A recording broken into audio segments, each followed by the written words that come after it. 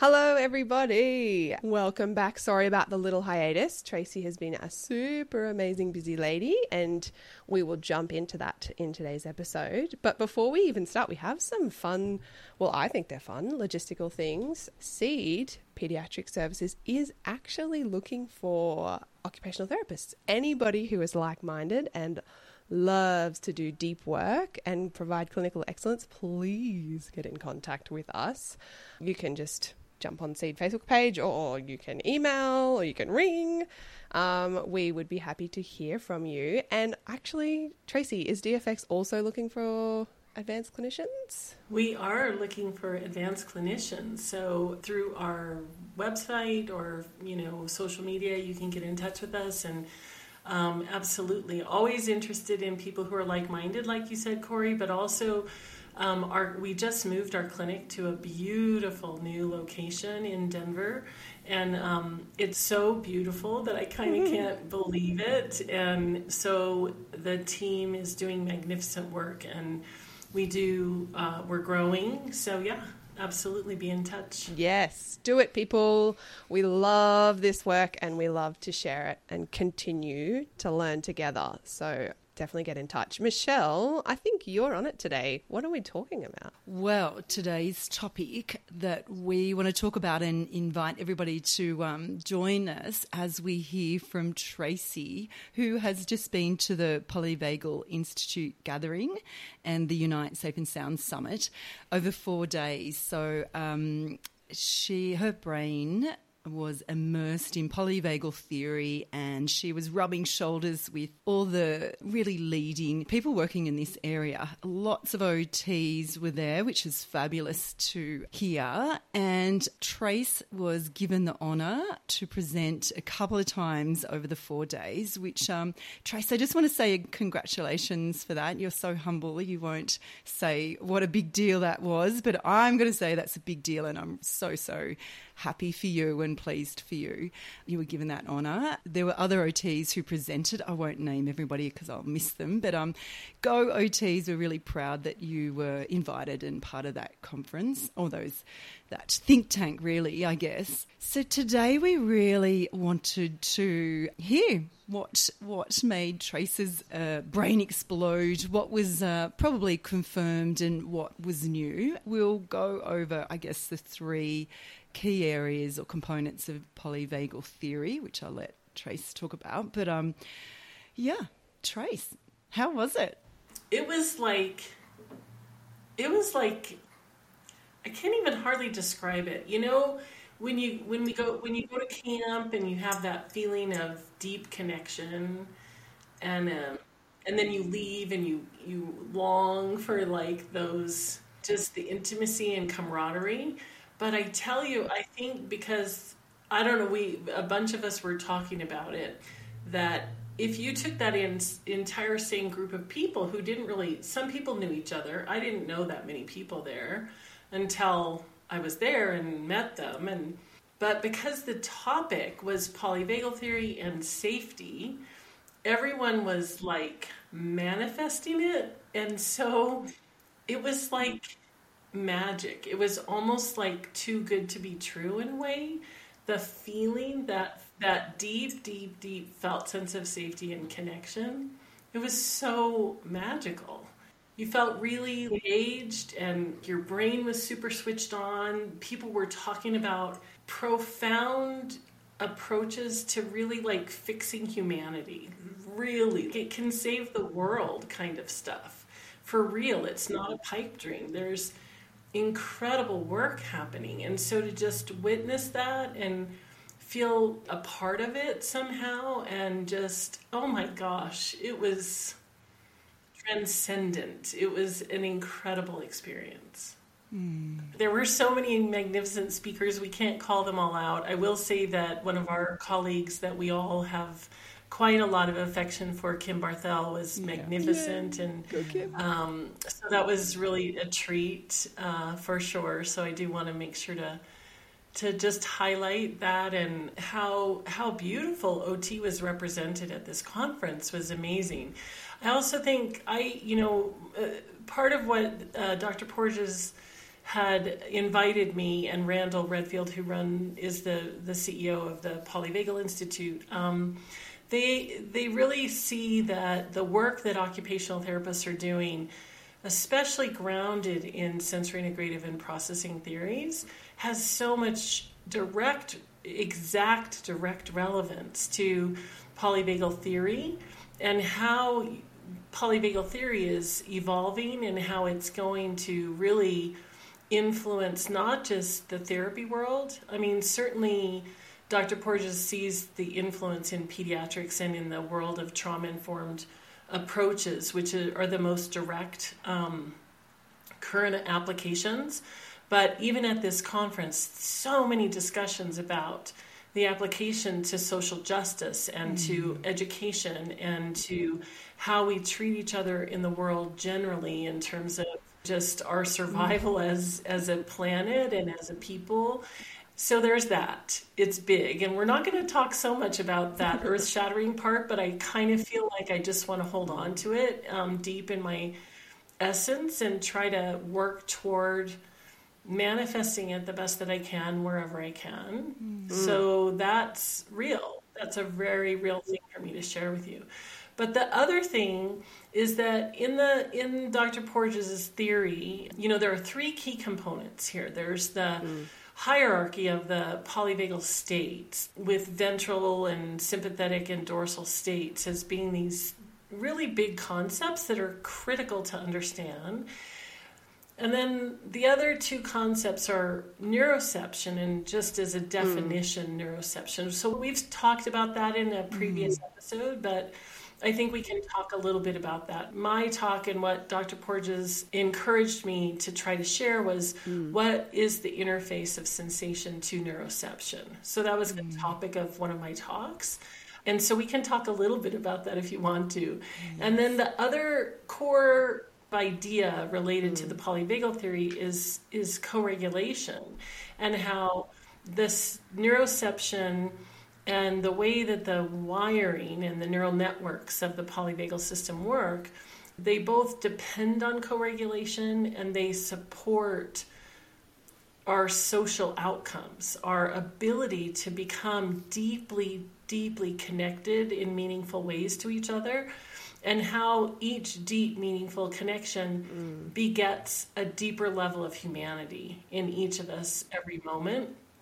And so it's this spiraling continuum that we talk about in the spirit model, but with the core of it being our socialness, our sociality is the word that Dr. Porges uses. So those concepts, I think, are deep. And even though I feel like I understand this theory really well, I feel like it slips away from me when I see the magnificence of it and really how deep it is, and yet it's kind of simple in one way, and the simpleness comes from just one word: safety.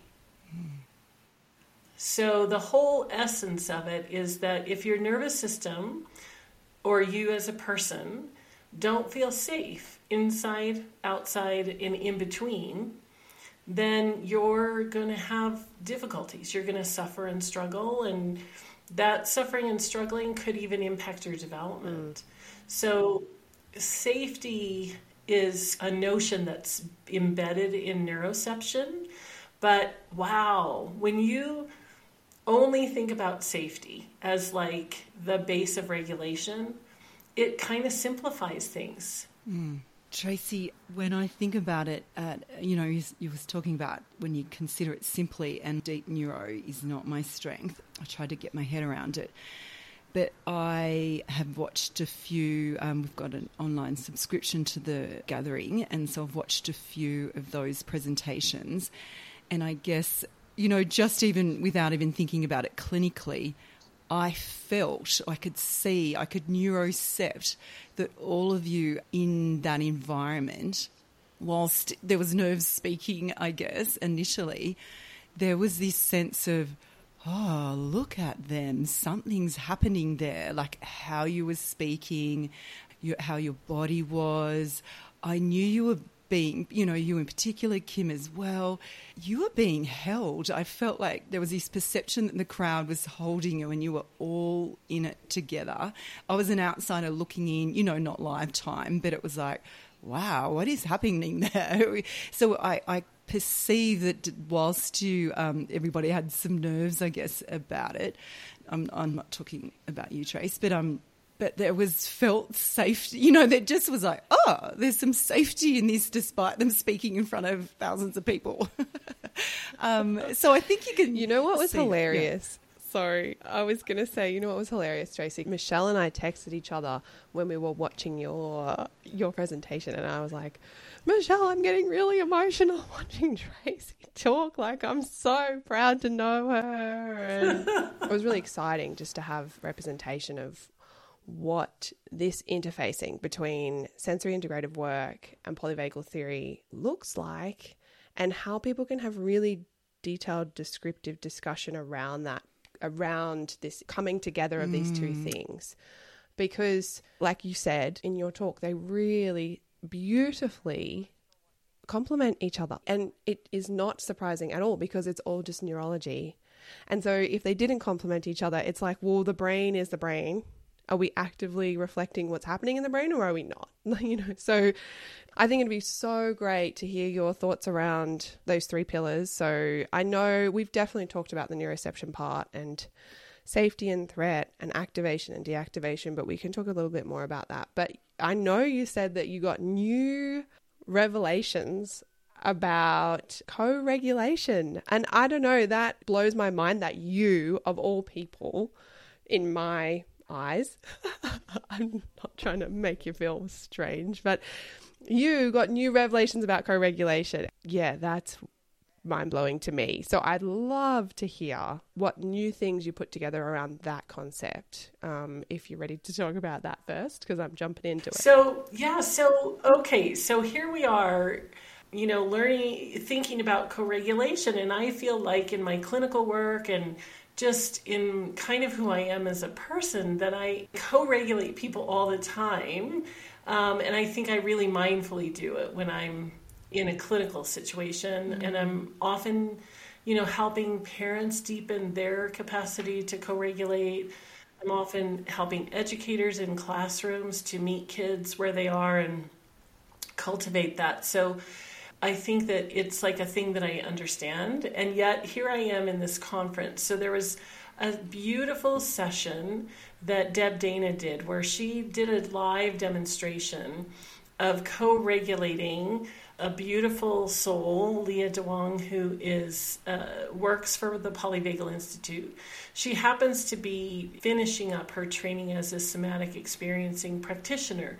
So for those of you who don't know about somatic experiencing, it's a polyvagal informed trauma-based approach that deeply requires awareness on the part of the practitioner.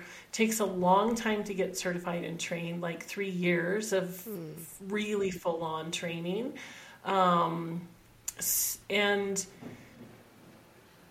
within this work in somatic experiencing, you have to really build a lot of self-awareness. So this is this woman who has a lot of self-awareness working with Deb Dana, who's the most exquisite clinician really on the planet. And, so she's just taking her on this journey of envisioning, because she's an adult who can do that, just like you and I could do. What is your ventral state? What is your dorsal state? What is your sympathetic state? And then within taking her on that visualization journey, Deb was just offering in an intentional way, going with her on that journey, just patiently kind of going with her, but continually offering a ventral state. And it was really magnificent to behold. But what happened in my body in experiencing that, in co-experiencing that, was that I had this kind of funny aha. And what the aha was that when I think about co-regulation, I think about it as an ongoing thing, except that so often I think for therapists, what I notice is they think about co-regulation when the child's dysregulated and bringing them back to a state of regulation rather than a continual presence of connectedness that fosters the best in you and the best in me continually. And so there's a minor shift in terms of sometimes I think about generally when I notice therapists, especially OTs, thinking about co-regulation, they're doing it in more like I'm going to co-regulate you in this moment, and then I'm going to kind of go back to we're together, but I'm not necessarily thinking that being together is also co-regulation. Do you see the difference? There's like this little shift in the temporal spatial nature of the container of co-regulation that happened for me. And I wanted to kind of bring it up and talk about it with you guys and kind of just hear your responses to that and see if that's different or the same of the way that you think about co-regulation. Yeah, so it's an interesting little moment of broadening it in a way.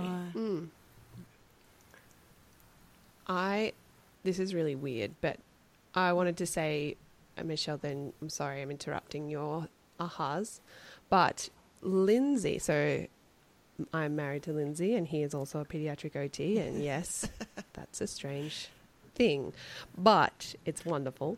And we sometimes, mostly we try not to, but sometimes we have discussions around some of these concepts and really interestingly, he and I were kind of disagreeing about what co-regulation was as a definition. And I was like, if you and I can't agree on this, what is going on in our profession and how are we defining this? And is it actually the same? Do we all define it in the same way, or is it different? Because he was saying, and speaking for him now, but hopefully I get it reasonably accurate. He was saying he was thinking about co-regulation as not necessarily like, he was picturing it as sometimes parents co-regulate children, but they co-regulate them into a dysregulated place. Like he wasn't taking it as one's the anchor. As in, I was always saying co-regulation is I am the point of anchor trying to pull them into a place of more regulation or greater access to ventral vagal state, if we're talking about polyvagal theory, or bringing them into a space where they can access more capacity to do whatever it is, whatever it is they need to be able to do. But he was saying that's not just parents, but even clinicians sometimes co-regulate that child into a dysregulated place, or they miss the mark. And so I was like, I've never thought about co-regulation not being regulating. Does that make sense? I'm going to add my thing because it's along the same line. I see it as a relationship. I don't think it's an on and off button. Like I don't put it together like you mentioned, Trace, as it's a one way that there's a regulation and I'm down regulating or I'm up regulating to optimum. So it's not just a one way. But I don't perceive it that I'm an anchor. I often can be, but what happens by nature, I'm not actually that playful. And I tend to be in my head.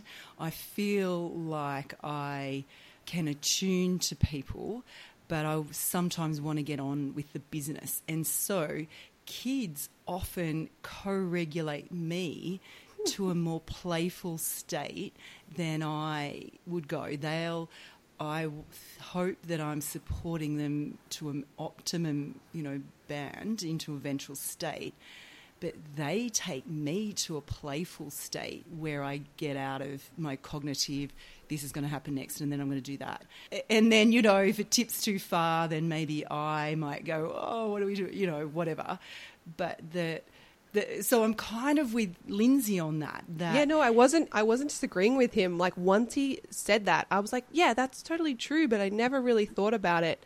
I never thought about co-regulation as being dysregulating. Does that make sense? But it's so true because it's a co-constructed thing. Like it's co-regulation. It's not I'm regulating you. And it's not just to optimum. It can be out of optimum in any way. Anything.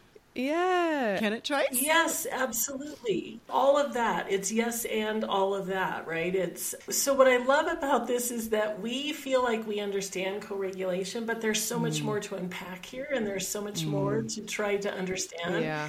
So in the deepness of relationship and in the way that humans are with each other, we are going to travel to the states that we're pulled into.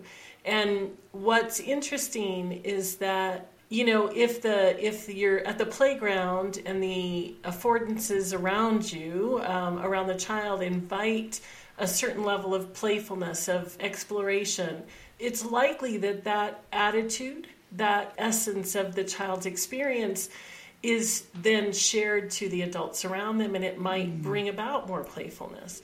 If the child has vulnerability in the activation that happens in that joyful, jubilant exploration, they might start to become sympathetically activated and tip away from staying in an organized, safe space in their nervous system. The activation can tip them into franticness and into a loss. And so we're often co-regulating parents or helping them to understand that when that happens, we need to help bring the child to a place that's safer.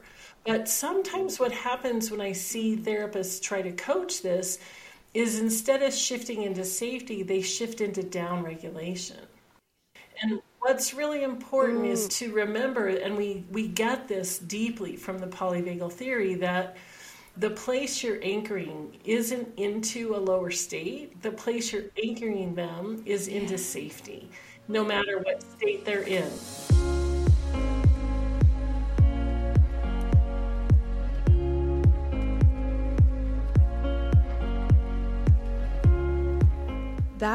This is what the gap was with Lindsay and I when we were trying to have this discussion, was we were lacking the terminology from the polyvagal theory to explain what we were trying to say. Because I was trying to say, yeah, but when a child goes into a state that is trickier for them to stay engaged in what they're wanting to be able to do, right? So maybe they wanted to be able to play on the playground, and then suddenly something's happened and their state has changed, and now they're suddenly not able to stay in the play.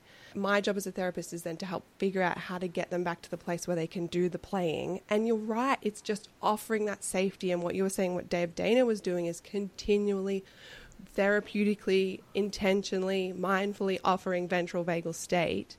And I really would love to hear your perception of what exactly she was doing that was ventral vagal. Can I just break down what you just said, Tracy, because I have not thought about it, because I probably think if I had to describe it, I would say, oh yeah, then I co-regulated them. But what, when they moved out of that, into a more dorsal state, that I regulated them or moved them back towards a regulated state.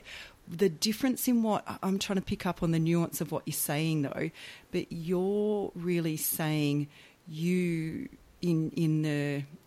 co-regulating them, you're offering them safety, a felt sense of safety, so that they, so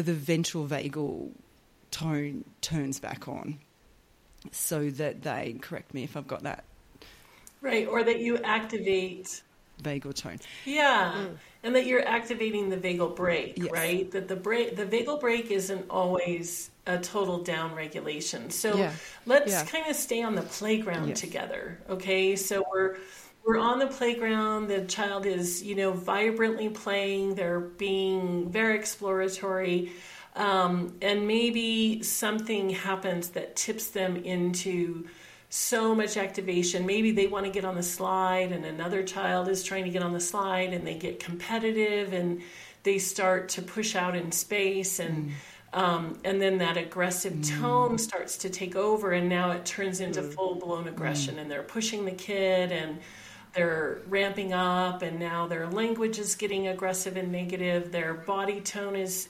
elevated. They're intense. They're and they're into sympathetic activation that is now not in a safe space. And so what we might do as an adult in that space is different depending on our relationship with the child, right? But what could happen to a parent who gets triggered in that state is now they're sympathetically activated and the child is sympathetically activated, and the whole thing is going to snowball in intensity because the child then can't feel the safety signal from the limit setting because maybe the adult is too intense and aggressive. And the whole thing, and we know this situation, we can picture it, we can feel it, we understand that this happens to our kids all the time. So the idea would be that in your own self, that you realize that, you know, we say this all the time, you have to regulate yourself first. But you have to see that, oh, the intensity here is intense, and what I'm going to do is I'm going to offer this child in their body, in their own self, in the space around them, and in my relationship and interaction with them. So in all three of those spaces, I'm going to continually offer signals of safety, and I'm going to offer my own ventral warm, welcome space as a place for them to reference and draw from so that they know there's a different state possible. And that all is actually the conduit of shift for that child, because as soon as they access, oh, wait, I don't need to push out, their ability to regulate will be different than if they stay in a state that isn't safe. So they will see you, Trace. So I'm imagining you, or me, working out, oh gosh, you know, he's activated and energized, and or she, I am going to try and suspend my theories about why that happened, or may not, but I'm going to go to the child and I'm likely going to get down to their level and, you know, have a soft face and try to kind of catch them in a really soft way so they tune in to me. And hopefully by seeing my eyes and the soft facial, whatever it is, I'm going to do things that signal safety. So by them, ideally, their neuroception is going to perceive me as safe, and that's going to shift. That's a mechanism by which shifts their state. Is that right? That's right. There's a piece here that I hadn't thought about before as well, though, Tracy, which was I listened to Dr. Nikki's presentation as well, and she talked about the safety in their own body, the safety in between interactions, and then safety and not just in between the interaction of the individual and the other person, but between the individuals around them, and then the environment itself. So like the playground itself. I'm thinking about at a school the classic example of one child steals another child's ball because they think it's funny and it's they're being playful and funny, and the other child is like, it's just, they're just gone, right? You can see it in their face. It's not on for them. They get so sympathetically activated. You can tell if they get close enough, they're going to punch that kid. They're going to hit them. And the energy, straight away, neuroceptively, you feel it straight away. If you're there and you're watching it, you know something's going to happen. And so at that point, it's like, okay, I can intervene here. And often, if they haven't gone so far into their own sympathetic activation, often you can offer that child a ventral vagal opportunity or a co-regulation point of your own safety from you, that they're able to hold it together enough that you can help them mediate that problem and then have a solution. Or even if you can't even help them mediate that problem, but you can help them hold it together enough that you can ask the child to give the ball back. Like, do you have those, like, I'm sure you have the examples of that, Michelle, although I'm thinking more of like standard state school, like not even a specific school, you'll see that everywhere, right? So you see that in adults. You don't have to go very far. Yeah. Exactly. Yeah. So it's the safety that shifts the state. But when we're talking about co-regulation, Trace, it's how, and that's, I guess, your question earlier, Corey, was around what did Deb Dana do to stay in that space to offer co-regulation that you felt, Tracy? Because I guess in our work, I listed some. You get perhaps down lower, you're softer, your tone, your rhythm. We've got some things that I feel like we would cue safety, Trace. Was Deb doing things differently, or did you just witness it and it resonated differently from seeing me working with a child or, one of your clinicians working with a child? Why did it feel different? Yeah. So I think a couple of things. First, I think that very often in those situations with a child, so not in the situation that I was observing at this conference, but in a situation with a child, kids sometimes don't have the internal resources to just draw from my safety cues, and you have to have more active ways of having the vagal brake kind of activated. So I might be offering, breath. I might be offering my body as a container. I might be offering an opportunity to say, push hard on here. Your body needs that push. Wow. Oh man, alive. And, kind of joining them and acknowledging and letting them know that I understand the state they're in is the state they're in. And I'm going to stay with them. So there was this profound nature of Deb kind of staying with her. But what she was doing was just so actively and subtly continuing to offer that she was never not present in exactly the way that the receiver needed her to be present. And I think what happens when we have kids who dysregulate is that it can trigger us, even when we think we're being good at staying regulated ourselves. But truthfully, we're making a judgment about that kid's dysregulation. We're seeing them as being naughty or out of control or scary or something. And those things could be true. But if that evaluation, like at the end of the day, the hedonic tone, the signal, the valence of safety or threat is a valence, it's an evaluation. And if we evaluate, we pull ourselves away from it for a minute instead of maintaining the continuity. And it's the maintaining the continuity.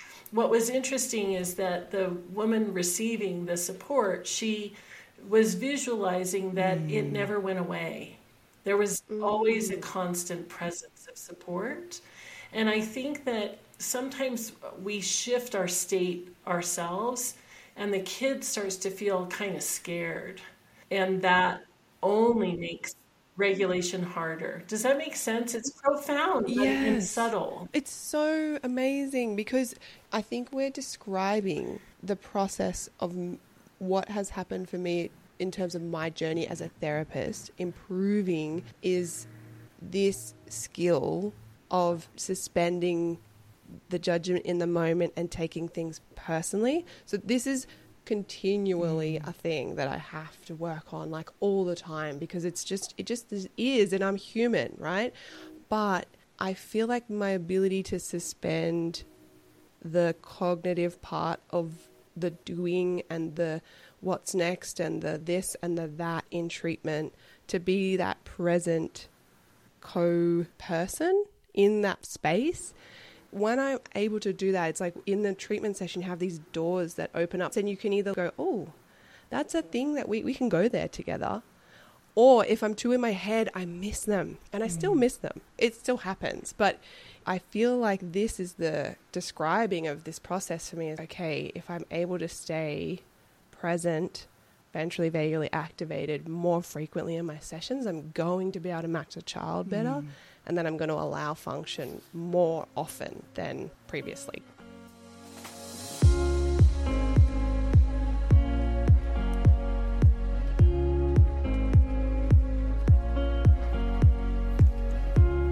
I could only have this conversation with you guys.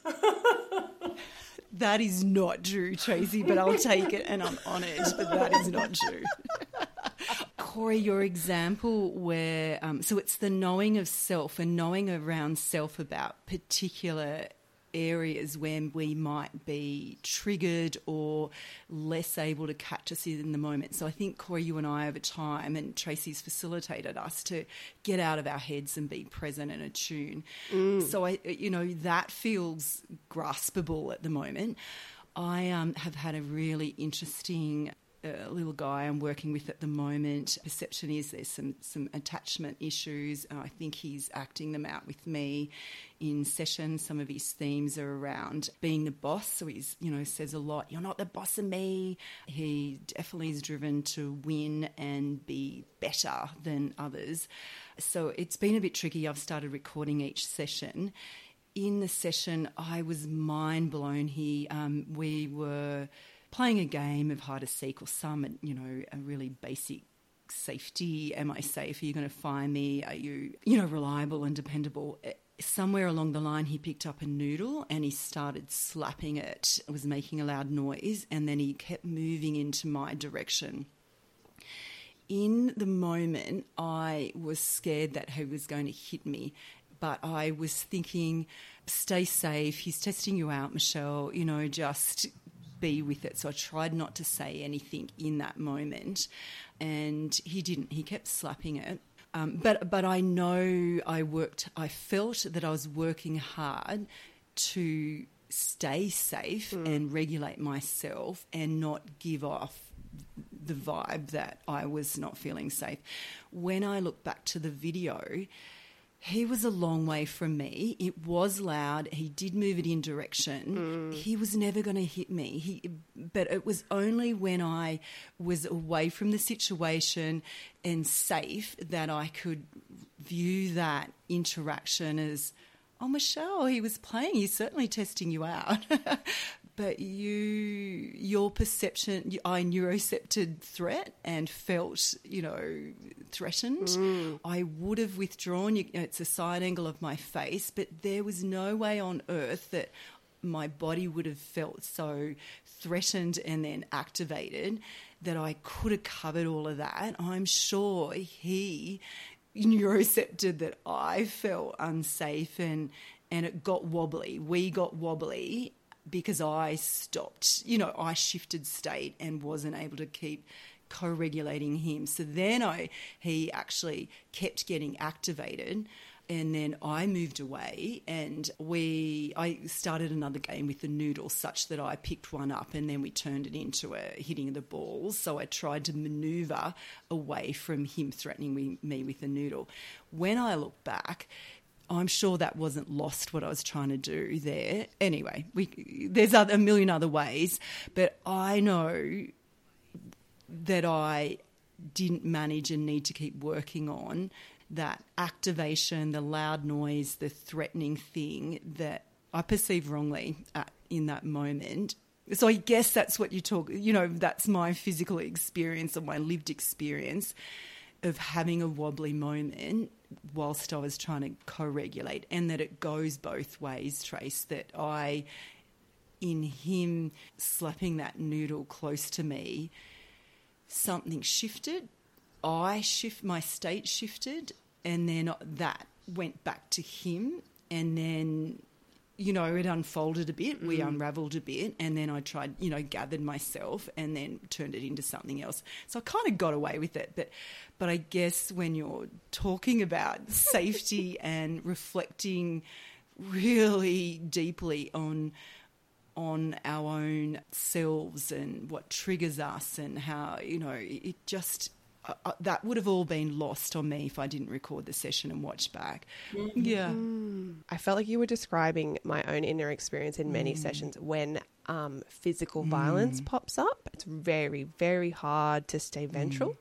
And I felt that when you were saying I had to work hard, I was like, yes, it's hard work to stay ventral and offer ventral when that's the presentation. And there's, each of us has their own trigger, but for me, I find that harder as well. If that happened again in another session, Michelle, how would you have liked it to have been worked through instead of, because I know you said you kind of got away with it, but what would you have liked it to look like? And before you answer that, I want to add a layer, and that is that this little guy has an attachment issue. So it's Yes. likely that this mismatch has been his lived experience. And, we're not going to be 100%. And we are going to struggle to stay in ventral. And we will need to have ventral and sympathetic states co-activated in order to get through that moment, because there's no way as a human that you're not, if you feel a threat, you feel a threat too. Your neuroception tells you that. So, and the misattunement, the mismatch is actually part of the pendulation and the healing and the helping him to build his capacity. So, but because you were mindfully working hard, that's the whole thing in therapy. We're mindfully working hard to come back around, create a different opportunity for adaptation. And that's precisely what you did. And so, there will be those mismatches, but watching the mismatch was the profound thing. You couldn't see it in the moment because it was too intense. You could only see it on the video. And what an important thing for this little boy that you could see that, because I think that's probably been his lived experience, is that people don't get his intensity. They misread his intensity. They push people off, and then he has to figure out how to rope you back in.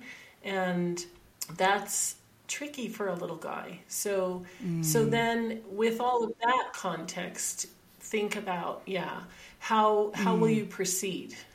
And because I've kept working with him weekly, I've had it keep presenting in different iterations of this.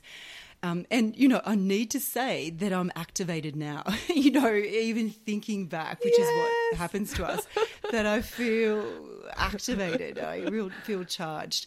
We're here with you, Michelle. Thanks for holding me. Can I say to the audience, this is really organic lifetime stuff. We don't prep our podcasts, so it's real. They're holding their hearts and they're like, oh, are you okay? Thanks for co-regulating me. What I, in the moment, thought was a lost opportunity and it's exactly, I think, Tracy, what you've said, in that's his lived experience. And if, at the very least, I wonder that his experience is everybody tries to shut that down and turn it, into something else really quickly. What I've been able to do, and it's fascinating, and I don't really want to present this case right now, but you've landed here. This is what happens when you don't plan. Is that I didn't want to hurry so fast around that I, after that experience, thought, do you know what, which I did at the time, say, oh my goodness, that is so loud, that gave me a shock. So I did a bit of that, but then as it got closer and as it actually more threatening, I didn't really narrate it. And then I was like, what am I going to do? What am I going to do? So when it turned up again, it was like, whoa, that was so close to me. I felt like that was going to hit me in the face. I need a minute now. And so I was trying to model or share what was happening for me, that, wow, I just got so scared. I'm going to have to step away for a minute. Whew, that made my body tingle, or get really electric, because I really thought you were going to hit me about that.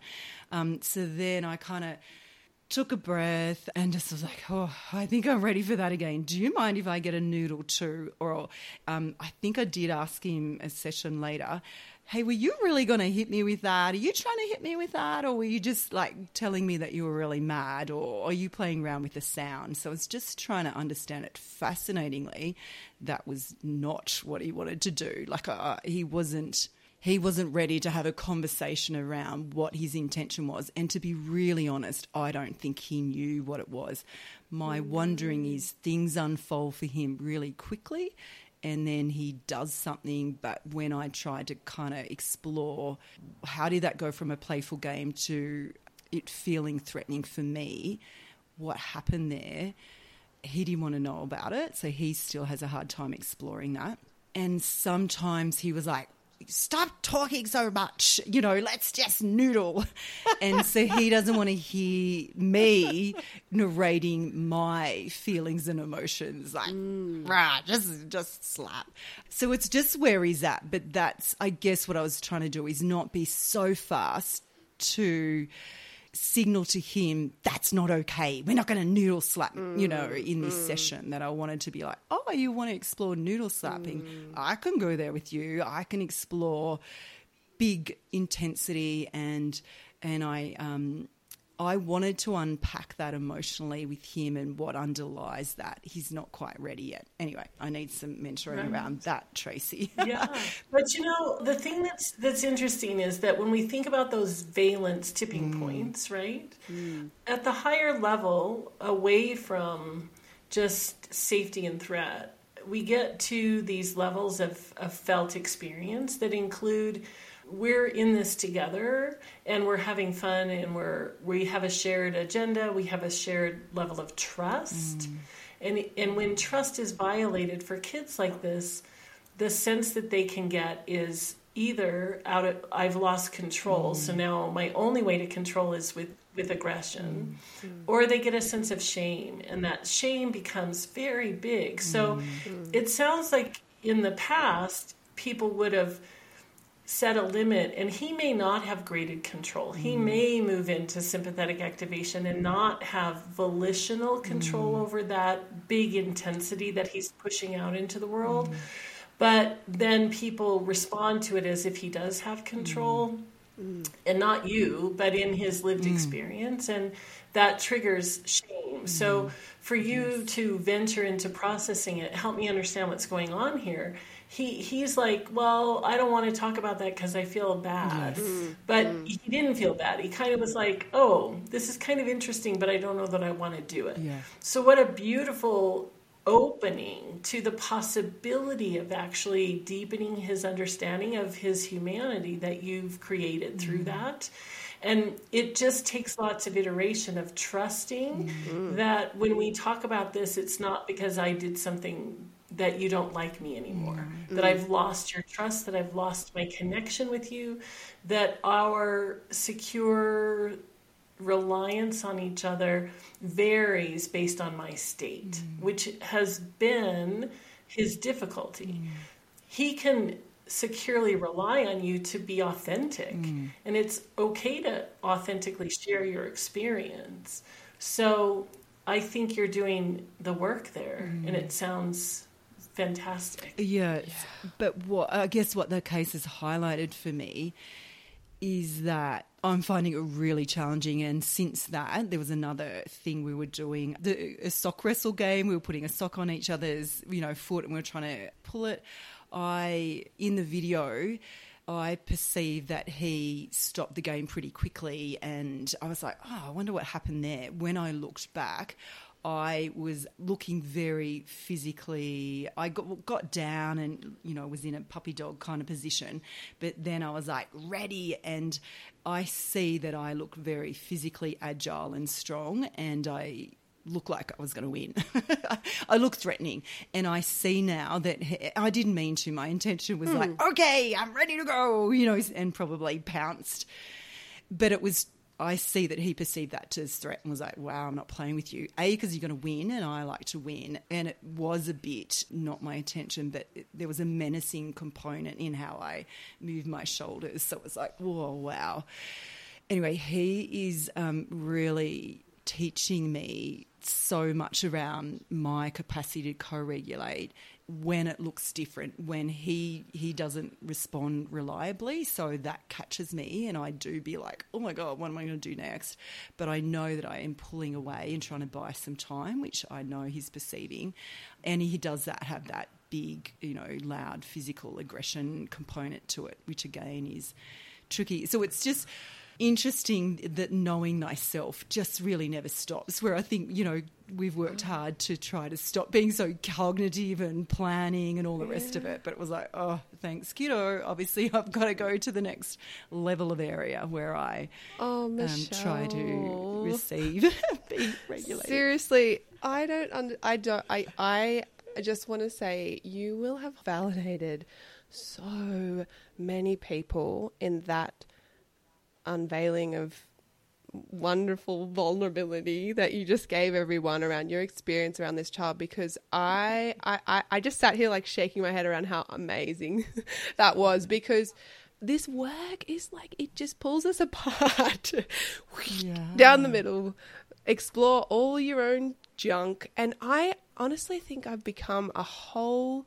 different human being in the time that I've started this journey and then where I am now. And I have no doubt that in the next however long I'm in this space, it'll just continue to it just keeps unfolding, right? And I don't know, it's only in these discussions and your willingness to video yourself on your hard child. That was me.